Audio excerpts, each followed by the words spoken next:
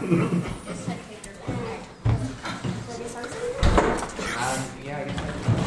right, everyone. It's 6:15, and when I sent the invitation out for those that will be joining us online, I set it for 6:15, so I want to be as punctual as possible, which I'm not exactly the king of that to begin with. But I really am looking forward to this John study. Is there anybody that does not have a hard copy of the handout for tonight? Does anybody need one? I'd like to. Hey, Dad, we need to move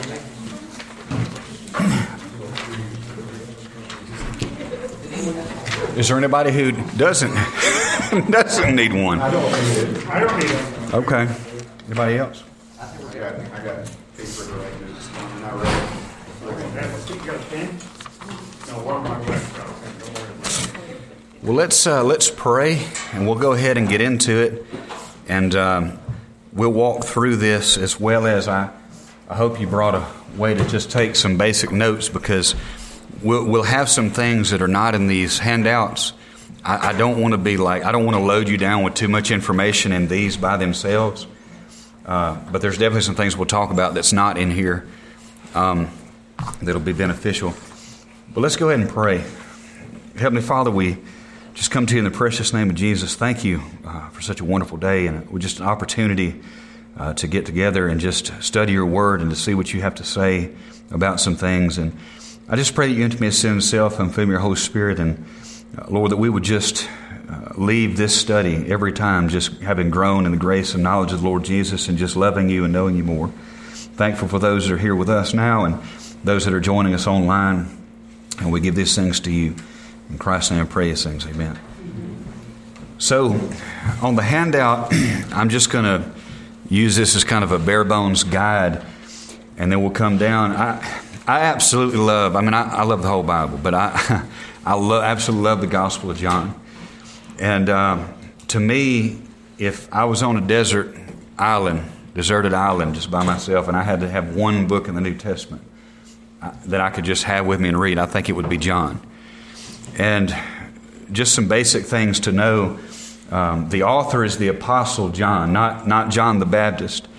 Obviously wrote this gospel under the inspiration of the Holy Spirit, which the word gospel means good news, and inspiration means breathed out by God. So when we talk about the Word of God, the Bible, it is the breath of God. Literally, it's given to us by God. And that's 2 Timothy 3:16. And, a lot of times in the Bible, specifically with the gospel writers, we don't always have a statement in them that says, hey, I John, wrote this gospel. But when you look at John, there's several clues that let us know who it is. And really, the authorship of John has never been questioned up until about the last 100 years. And, everything is questioned now, but with no merit. But we know, like if you read the other Gospels, Matthew, Mark, and Luke, you can see certain events and situations that the disciples were in where they are named. And you can look at some comparison passages in John, and you can tell by process of elimination from comparing with those other Gospels that he was there, and it could only be him. And in fact, he actually admits authorship without giving his name in John 21 and verse 24. And, he often talks about himself in third person, like the disciple whom Jesus loved. It's a term of endearment, and it wasn't uncommon for rabbis to speak about themselves in third person like that as an act of humility. But I can't help but find some of it humorous because, like for instance, when Peter and John are running to the tomb, Mary's told them about the empty tomb, and they're running to go see the empty tomb. John was writing about himself in third person about that disciple and how he passed Peter on the way. So evidently he was a faster runner. I saw a hilarious meme the other day from some of those Office characters, and one of them was pretending to be John. Said John was talking to Peter. He said, "Peter, I wrote about you." Peter said, "Really? What'd you write about? Me walking on the water?" He goes, "No, how I beat you to the tomb that day, how I was faster to the tomb than you. So we know beyond any shadow of doubt it's John, and the way he writes, he includes certain details that could only be said of somebody that had an eyewitness account of these things. He's got intimate details that's even varies from the other Gospels. Now, as an important side note, and I want to talk about this for a minute because it's going to set a foundation for everything we say in this study. But when we talk about the Bible, being the Word of God, really, no matter what somebody believes, no matter what religion or title or belief system they claim, at the end of the day, there's only two types of authority. There's an objective authority and a subjective authority. There is objective truth and there's subjective truth. And subjective truth is really, when you break it down, it's really nothing more than an opinion. It's what I think is right and wrong, or what I think about God is true, or the whole my truth thing, which is really a misnomer. There is no such thing as my truth. There's just truth, and then there's lies and falsehood. And then there is objective truth. In other words, objective truth would be true even if I had never been born to have an opinion about it. Like even in like the mathematical world, 2 + 2 would be 4, whether or not Brennan Vaughn had ever been born to have an opinion about that. Gravity would be true. If you jump off a skyscraper and say, I don't believe in gravity, it's not going to end well for you because that's objective truth. Well, we have objective truth when it comes to the Bible as well. And if we don't have an objective standard for what we believe, then at the end of the day, it really is just subjective. It's what I think. It's my experience, or it's my vision, or my logic, and we have to have an objective standard to keep us all in line. And when it comes to the Bible specifically, we're not just talking about a collection of nursery rhymes or folklore. It is the Word of God. And one of the reasons that we say that we believe sola scriptura, or Scripture alone, Genesis to Revelation, the early church realized fairly early on that they needed a system in which to vet what was truly inspired by God's Scripture and what was not. Because even a lot of the writings of the apostles themselves weren't necessarily inspired. I mean, they wrote stuff all the time. That was how they communicated back then. So how can we know for sure what's inspired Scripture and what's not? And the early church came up with a fourfold test. And, I've got to alliterate everything. So I've got them all marked with an A so we can remember these things. But the first thing is apostolic authorship. In other words, was the letter or book written directly by an apostle or one of their close associates? Like, for example, John obviously was an apostle, but Mark was not. Mark was a close associate of Peter. In fact, he was actually Peter's copyist.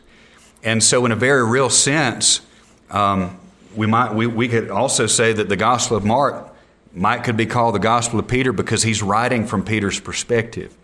And so it had to be written by an apostle or close associate. The second thing was antiquity. Was it written during the right time period? The letter or book couldn't have been written by an apostle unless it was written after approximately 37 AD and prior to around 96 AD, which is yet another reason we know that Revelation was the last book to be inspired by God. But then there was acceptance. Was the letter or book widely accepted and in circulation among the early churches? Because they knew what was going on. I mean, they knew who the apostles were. They knew what the Scriptures were. Was it accepted by the churches? Also, accuracy. Did the teachings of the letter book blatantly contradict other books that passed the other test? That's why the Gnostic Gospels never made it into inspired Scripture or the canon of Scripture, because the teachings were just so heretical. Like, for example, in the so-called Gospel of Thomas, which really wasn't even written by Thomas. But in that so-called Gospel of Thomas, it has a lot to say about the boyhood of Jesus. which the Bible actually doesn't say a whole lot about. But when Jesus, in John chapter 2, as we're going to see, when Jesus turned the water into wine, that is called the beginning of miracles. It was the first miracle of Jesus. But the Gospel of Thomas recites some miracles that Jesus supposedly did as a boy.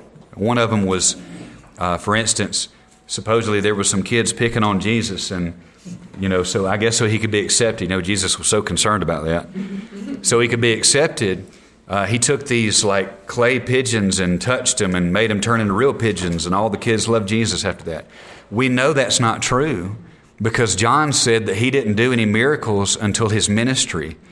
When he turned water into wine, he never had a reason to, which is pretty amazing because, working in a carpenter shop, and I mean, life would have just been so much easier if he just used his deity to get stuff done. Joseph tells him to go, do a project. And, back then they didn't have DeWalt and power tools and everything else. And so, I mean, how much easier it would have been just to, it's amazing. The God that created the trees that he was carving was having to do all that by hand, just like any other human. And so we know that that's false, but it failed that test. It wasn't accurate to what the inspired Scripture says. And so when we go through John, this is the Word of God. We can have confidence in the Bible. A God that can't keep His word is a God that can't be trusted. And so this is the Word of God. And this is also important because the Gospel of John passes all of these tests with flying colors. And this is why, as I mentioned, we know that such things as the Gnostic Gospels and any other modern revelation or so-called holy books, they cannot be considered inspired Scripture because they fail all of these tests. The date of writing, most likely between 85 and 90 A.D. And this is important because the Jewish temple in Jerusalem was destroyed by the Romans in 70 A.D. And you can understand that the Jewish temple, it was the center of Jewish life. And for it to be destroyed, they didn't know what was up and what was down. I mean, it really destroyed their life. And so most of them have been run out of Jerusalem. The temple's been destroyed. Where do we go? What do we look to? Well, here's John showing them that they don't need a temple because for those that are saved, we're the temple and Christ is the great high priest. He took that opportunity to write the book of John. The main theme, of course, Jesus is the Son of God, or He's also God the Son, we could say that. Each gospel looks at Jesus from a slightly different angle. Matthew looks at Jesus as the Jewish Messiah. That's in Matthew 1, verses 21 through 23. Mark, as we went through the whole book of Mark over a period of about 2 years. Mark looks at Jesus as a suffering servant. Mark 10 and verse 45. Luke looks at Jesus as the Son of Man. That's in chapter 19 and verse 10. And then John looks at Jesus as the Son of God. John chapter 1 and verse 49, since I'm already here anyway, it says, Nathanael answered and saith unto him, Rabbi, thou art the Son of God. Thou art the King of Israel.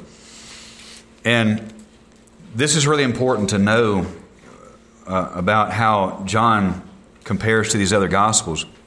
But one of the main ways that John differs from the other Gospels is that in the other Gospels, the true identity of Jesus is pretty much kept a secret from pretty much everyone until after His resurrection. With John, the central focus, even in chapter 1, lets us know that Christ is the incarnate Word, the Son of God, and God in the flesh.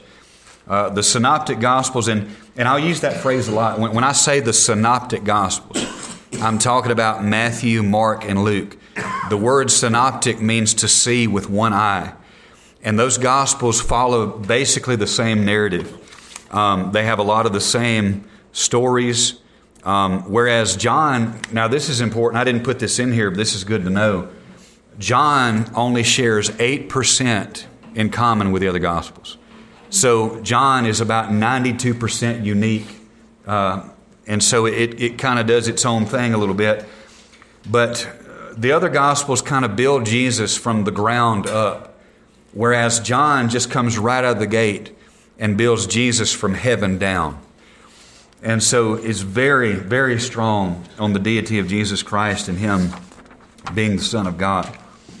Now, as far as the outline, just to kind of give you a view from 30,000 feet, the book of John has 4 major sections that better help us to understand the purposes of the book. The first section is the prologue from chapter 1, verses 1 through 18, and we're going to work our way through that tonight as kind of a precursor to what we're going to see. But then the second section is known as the book of signs, from chapter 1, verse 19 through chapter 12 and verse 50. Jesus performs 7 miraculous signs in order to prove that He is the Son of God. However, the people still rejected Him. The signs in order are as follows. You've got the turning of water into wine, the cleansing of the temple, the healing of the nobleman's son, healing the lame man, feeding the multitude, healing the blind man, and then, of course, the crescendo, the pinnacle of all that would have to be the raising of Lazarus in John 11. And, some theologians have argued, the ultimate sign would be the resurrection. There's no doubt about that. But I think the reason they group those 7 together is because it's in the first half of the book. So that's just the way I put it out there. Then the third section is known as the book of glory. And that's chapter 13, verse 2, or through chapter 20 and verse 31. Christ is glorified in His death, burial, and resurrection. And this is also different from the other Gospels, in that the other Gospels seem to emphasize the human side of the cross, the suffering and shame, while John focuses on the glory of the cross. What we're going to find is that in the first 13 chapters, to the end of chapter 12 to be specific, the Jews reject Christ so utterly and completely. I'm talking about from the leadership all the way down to the low class. They rejected Him so utterly and completely that at that time it's almost like Christ stopped proving Himself to them, and now He's just on the road to the cross, which is essentially the road to glory. And so that's something just to keep in mind. Then it closes out with the epilogue in chapter 21, where John gives a summary of the events and teachings of the book. And so with that in mind, this is where I want you to take some additional notes. I want to give you 9 themes of the book of John. And we're going to see these in the prologue. And what's unique about the book of John, more so than any other book of the Bible, is that in the prologue reads almost like a table of contents. John literally says the whole purpose, all of the themes of John. And as we go through the book of John, you can read in any place in the book of John. And you say, wow, I saw that in the prologue. I saw that theme in the prologue. And even as we go through it, you're going to see it for yourself. Hey, I saw that in the prologue. And so I want to lay these 9 themes out for you.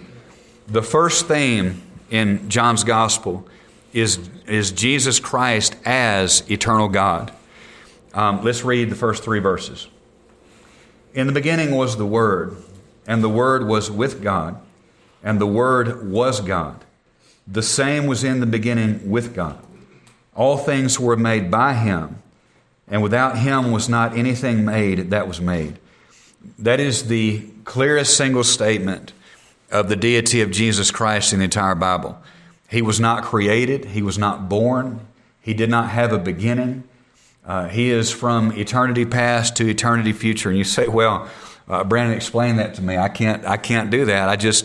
Because I'm trying to take my finite mind and explain the infinite. All I can tell you is what Scripture clearly says, that not only was Christ in the beginning with God, that's speaking of God the Father, but He is God. The Word was with God and He was God.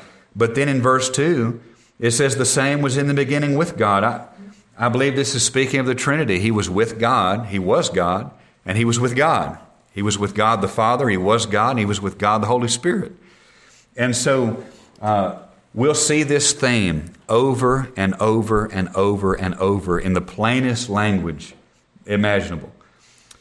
But then the second theme in the book of John is the light that was rejected. Look at verse 4. In him was life, and the life was the light of men, and the light shineth in darkness, and the darkness comprehended it not. That speaks of Christ coming into the world as the light of the world. And the darkness, when it says the darkness comprehended it not, that's an old English word that it doesn't mean they just didn't understand him, which was certainly true, but they rejected him outright. The world rejected him, the light. And we'll see his rejection seen in a few different ways. But the third theme that we need to recognize is the witness of Christ, the Messiah. Or I should say the witnesses, plural, of Christ the Messiah. Look at verse 6. There was a man sent from God whose name was John. The same came for a witness, to bear witness of the light, that all men through him might believe. He was not that light, but was sent to bear witness of that light. Now, throughout the book of John, especially like when you get to chapter 5, where Jesus actually gives a list of the witnesses, there are several witnesses in the book of John that testify that Jesus Christ is the Messiah as prophesied in the Old Testament. You know, and he had to. Because, I mean, think about it. Just somebody shows up on the scene one day. I just wanted you to know I'm the Messiah. You know, anybody could say that.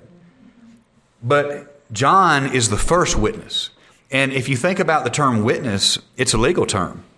Just like in a court of law. You know, they call witnesses to the stand to prove something either happened or didn't happen legally.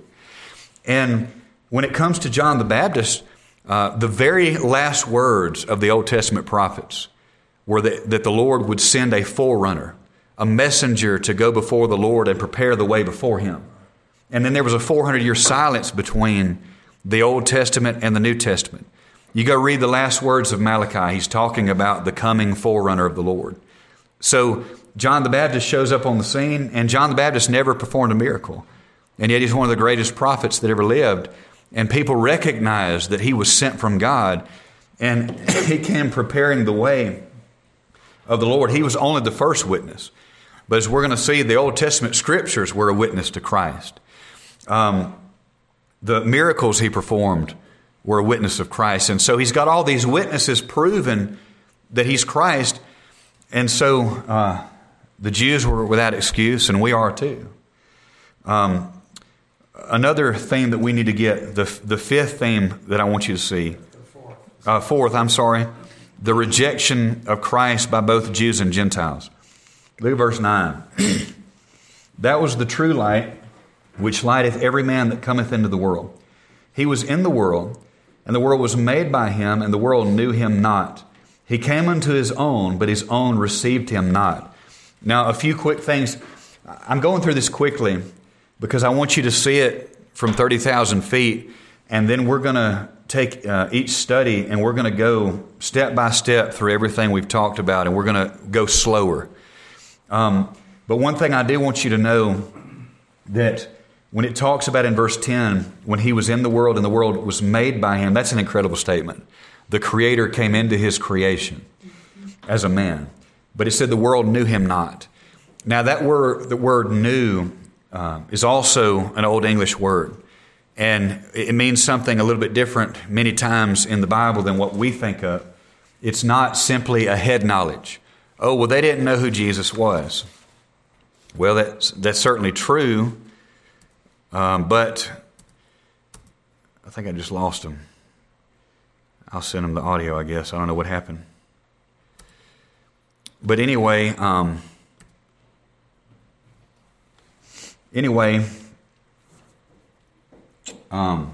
word knew here, it actually speaks of an intimate love. Like, for example, it talks about, like in the Old Testament, and I'm not trying to get graphic, but I think we understand what it's talking about. Genesis chapter 4, and Adam knew his wife and she conceived. That's not just talking about a head knowledge. Or in the New Testament, we're going to see this when we get to John 17. in Christ's high priestly prayer to the Father, he talks about how he knew God the Father and God the Father knew him before the foundation of the world. That's certainly speaking of more than just a head knowledge. It's an intimate love that comes from a knowledge. And so in this situation, when it says the world knew him not, it means they hated him. They loved him not. They rejected him. Utter and complete rejection by both Jews and Gentiles. But then the fifth theme that I want you to know is salvation by faith alone in Jesus Christ. And we're going to see this over and over and over and over again. Look at verse 12. But as many received him, and verse 11, real quick to back up. Verse 11, when it says, he came unto his own, and his own received him not, that's talking specifically about the Jews. His own speaks of his own people. He came to the Jews, they rejected him. Verse 12, but as many as received him, to them gave he power to become the sons of God, even to them that believe on his name.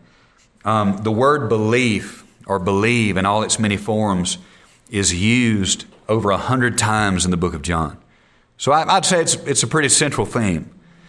And when it speaks of belief, it's talking about salvation by grace through faith in Jesus Christ.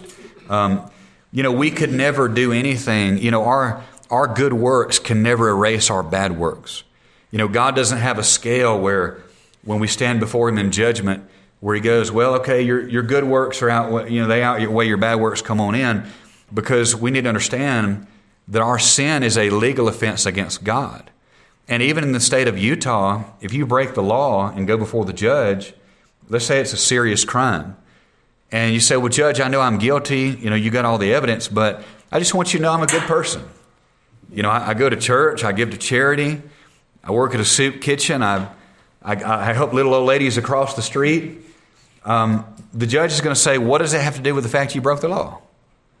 It's the same way in God's heaven. Our good works can't erase our sin. And so how can God justify sinners without himself becoming unjust? Because as a righteous judge, he can't sweep sin under the rug. That's why Christ had to come and die in our place. And God, the Father, punished him for what we did wrong. And the only way to salvation is to repent of our sin and our own self-righteousness and say, Lord, I'm not righteous. I'm not worthy. But Christ, you are, and I put my faith and trust in him. And through faith, he'll impute his righteousness to us, and that's how we can be made right with God. So salvation by faith is a huge theme in the book of John. But I put in parentheses in my notes, and I want you to do the same thing by this fifth theme. This also speaks of a new covenant people made up of believers, both Jew and Gentiles. Now, I firmly believe that God does have a future for the Jews and for Israel. I believe that. But that's really not what's talked about a whole lot in John. What is talked about is a new covenant people that God is working in and through, being the church. The church is made up of believers, both Jew and Gentile. We are considered a new covenant people with Christ. And so we see it even here in this text. We're going to see it over and over again in John. Excuse me. But the sixth theme is the sovereignty of God in salvation. I mentioned this the other night. I'll read them together, beginning verse 12. But as many as received him, to them gave he power to become the sons of God, even to them that believe on his name, which were born not of blood, nor the will of the flesh, nor the will of man, but of God. So we see this balance, this kind of paradox between salvation by faith and man's responsibility to repent and believe, but also the fact that it is God that saves sinners. We're going to see that a lot too. But then number 7, trying to move on and not be too long-winded here. Number 7 obviously would have to be the incarnation. Look at verse 14. And the Word, which we already saw in verse 1, which is Jesus Christ, who is God, the Word was made flesh and dwelt among us. And we beheld his glory, the glory as of the only begotten of the Father, full of grace and truth. And so, this is amazing because it doesn't say that Christ here was just simply born or that he got his beginning in a manger in Bethlehem. it said that the God, the eternal God that had always been, took on human flesh and came to this earth. That's an amazing statement. The God that created everything walked among His creatures. But then the eighth theme that I want you to pay attention to is Christ as a new and greater Moses. Christ as a new and greater Moses. And you can go ahead and put in parentheses for that same one, He is also the end of the law to them that believe. Look at verse 15. And John bare witness of Him, cried, saying, This is He of whom I spake. He that cometh after me is preferred before me, for He was before me. And of His fullness have we all received grace for grace. And then He says, For the law was given by Moses, but grace and truth came by Jesus Christ. You see that contrast there between Moses and the law and Jesus and grace? Christ is coming as a newer and greater Moses. Just like Moses came to save the Israelites from Egyptian bondage, Christ comes to save His people from their sin. And the reason that Moses and the Israelites failed in the wilderness is because they couldn't keep the law of God perfectly, just like we can't. There's 613 laws in the Old Testament. And I seriously doubt that most people could even memorize them, much less do them. And in fact, I'll show you how bad it was. The Israelites, they hadn't been out of Egypt for 5 minutes. And Moses goes to get the law of God. And by the time he makes it down the mountain, they had already melted down their gold and made a golden calf. And not only did they worship that golden calf, but they said, Behold, the God that delivered us from Egypt. And so, it's really symbolic. We don't need to miss this. When Moses got mad and he threw those tablets down and they broke, it's very symbolic of how the law had already been broken before it had even been given to them. And so nobody has ever been made righteous by the law.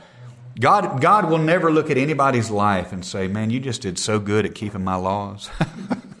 You honored me every single day in thought, word, and deed. Good for you. It's just not going to happen.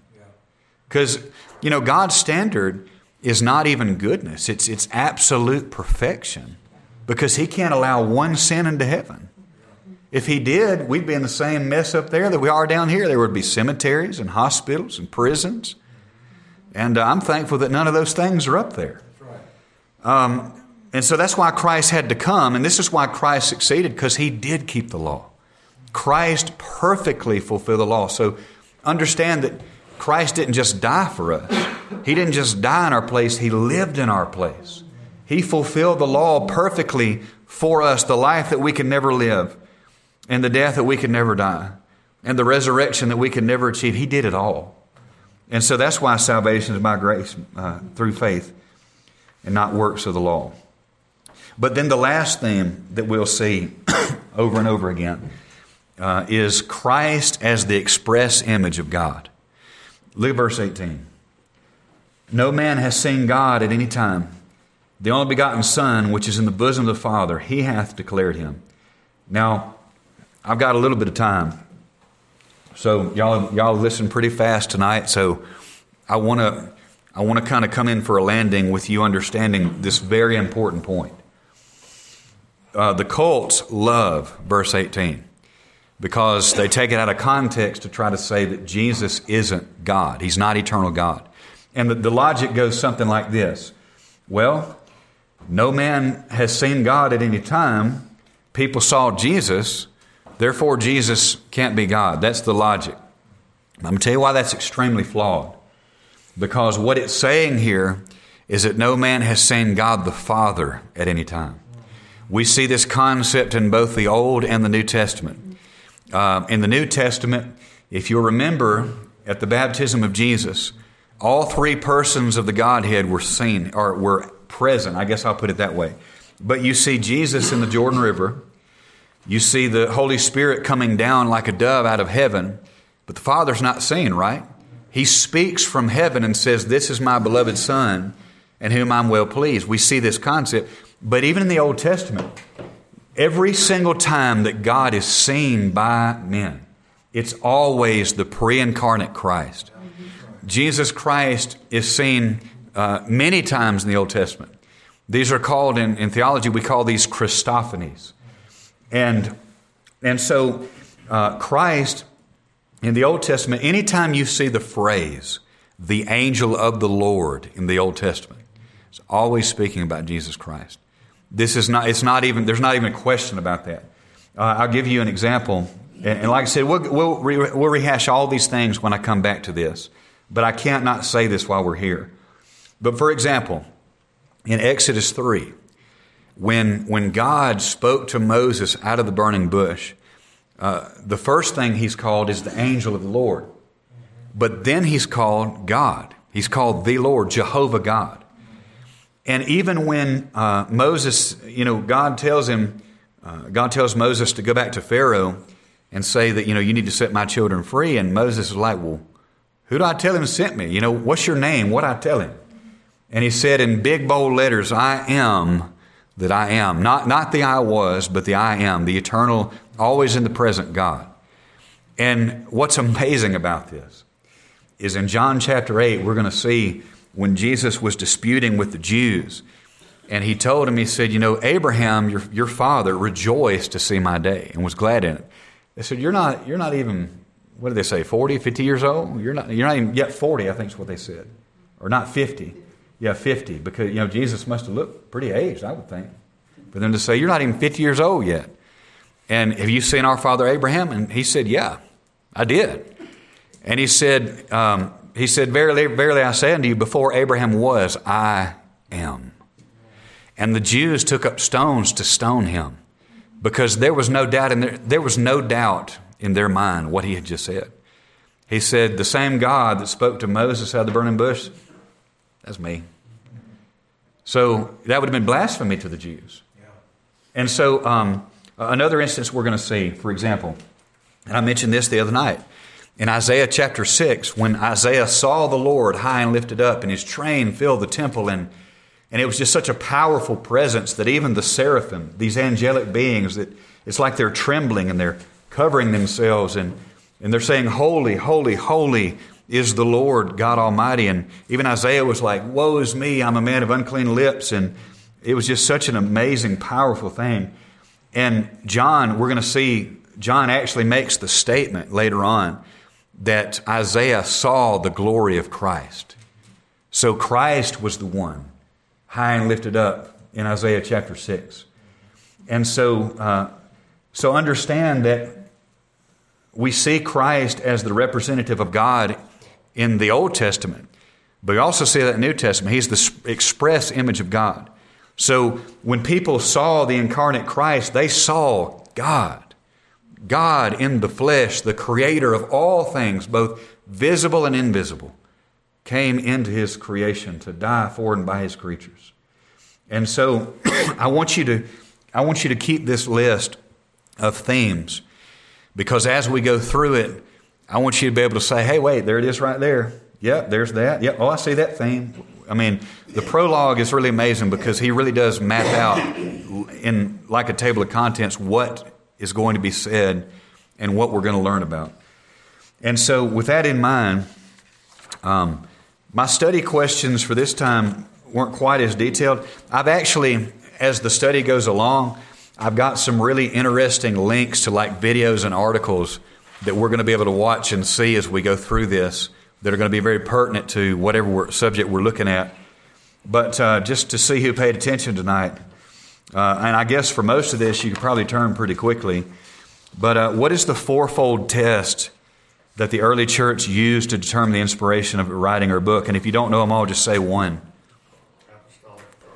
Apostolic authorship. Had to be written by an apostle or close associate. What was another one? Acceptance. Yeah, acceptance by the church. Was it accepted and circulated by the early church? What was another one? Antiquity. Was it written during the right time period?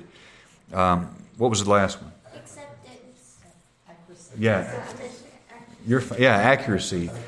Does it line up with the other inspired books? That's how we can determine why the Bible is the Word of God and nothing else is. Excuse me. I cannot stop coughing. What is the central... Now, we looked at a lot of themes, but what is the central theme of the book of John?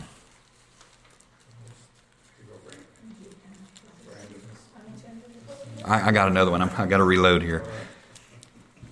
What's the central theme of the book of John? That Jesus is the Son of God. Yeah, that Jesus is the eternal God. Exactly. How do the other three Gospels look at Jesus as far as their themes go? How do they look at Jesus? Matthew was the Jewish Messiah. Matthew looks at Christ as the Jewish Messiah. What about Mark? Mark dices suficiente. Yeah, suffering servant. Yeah, sí, muy bien. What about Luke?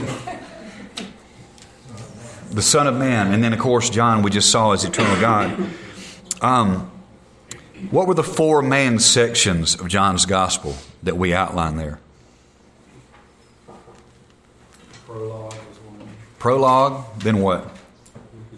Book of Signs, Book of Glory, the epilogue. That's right. What are the 7 signs of Jesus? And I've got these in order right there at the top of the same page here. Turning those 2 pages. No, just kidding. Turning the water into wine, cleansing the temple, healing the nobleman's son, healing the lame man, feeding the multitude, healing the blind man, and then the crescendo was the raising of Lazarus. And the Jews rejected every bit of it. Then, how does John differ from the other Gospels as it pertains to the cross? The other Gospel writers focused in kind of on what when it came to the cross?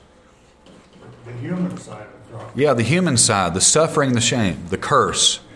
Whereas John, he looks at the cross and, man, it's nothing but glory.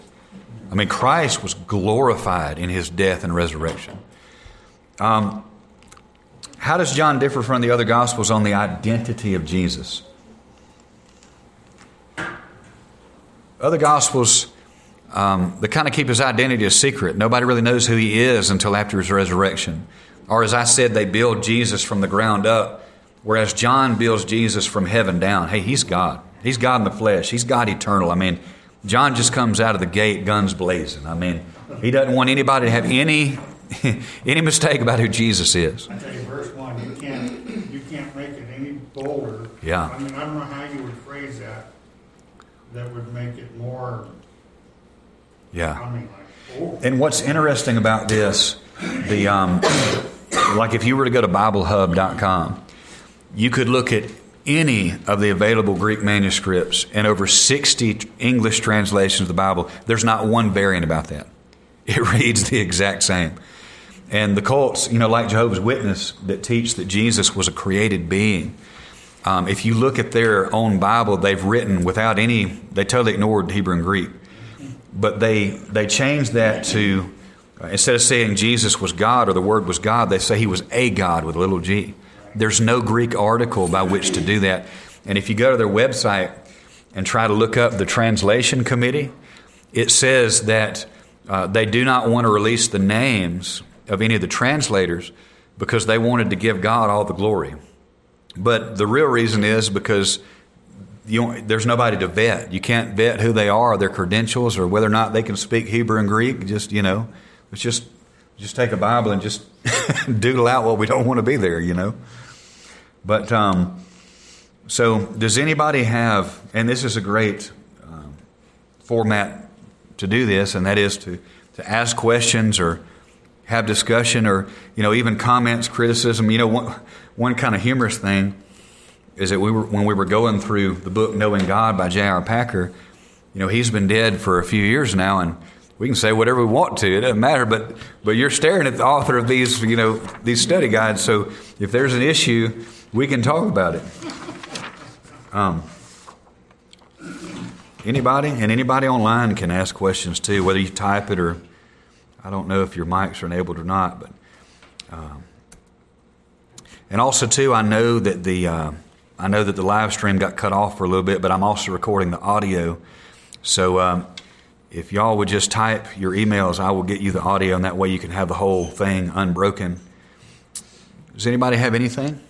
I have one thing that I've never seen before, which would help me with all my Mormon friends and coworkers.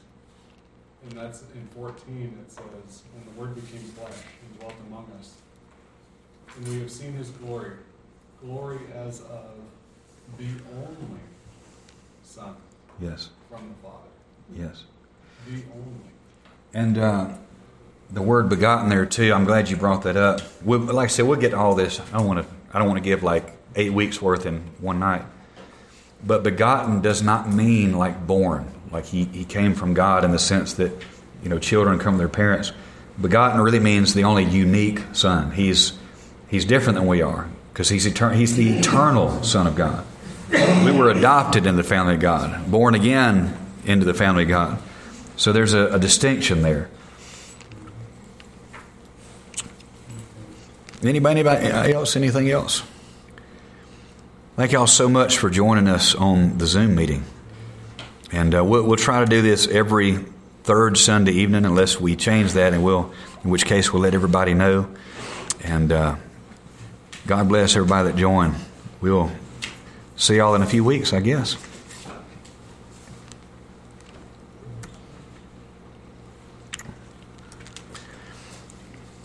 We had about 7 or 8 people watching.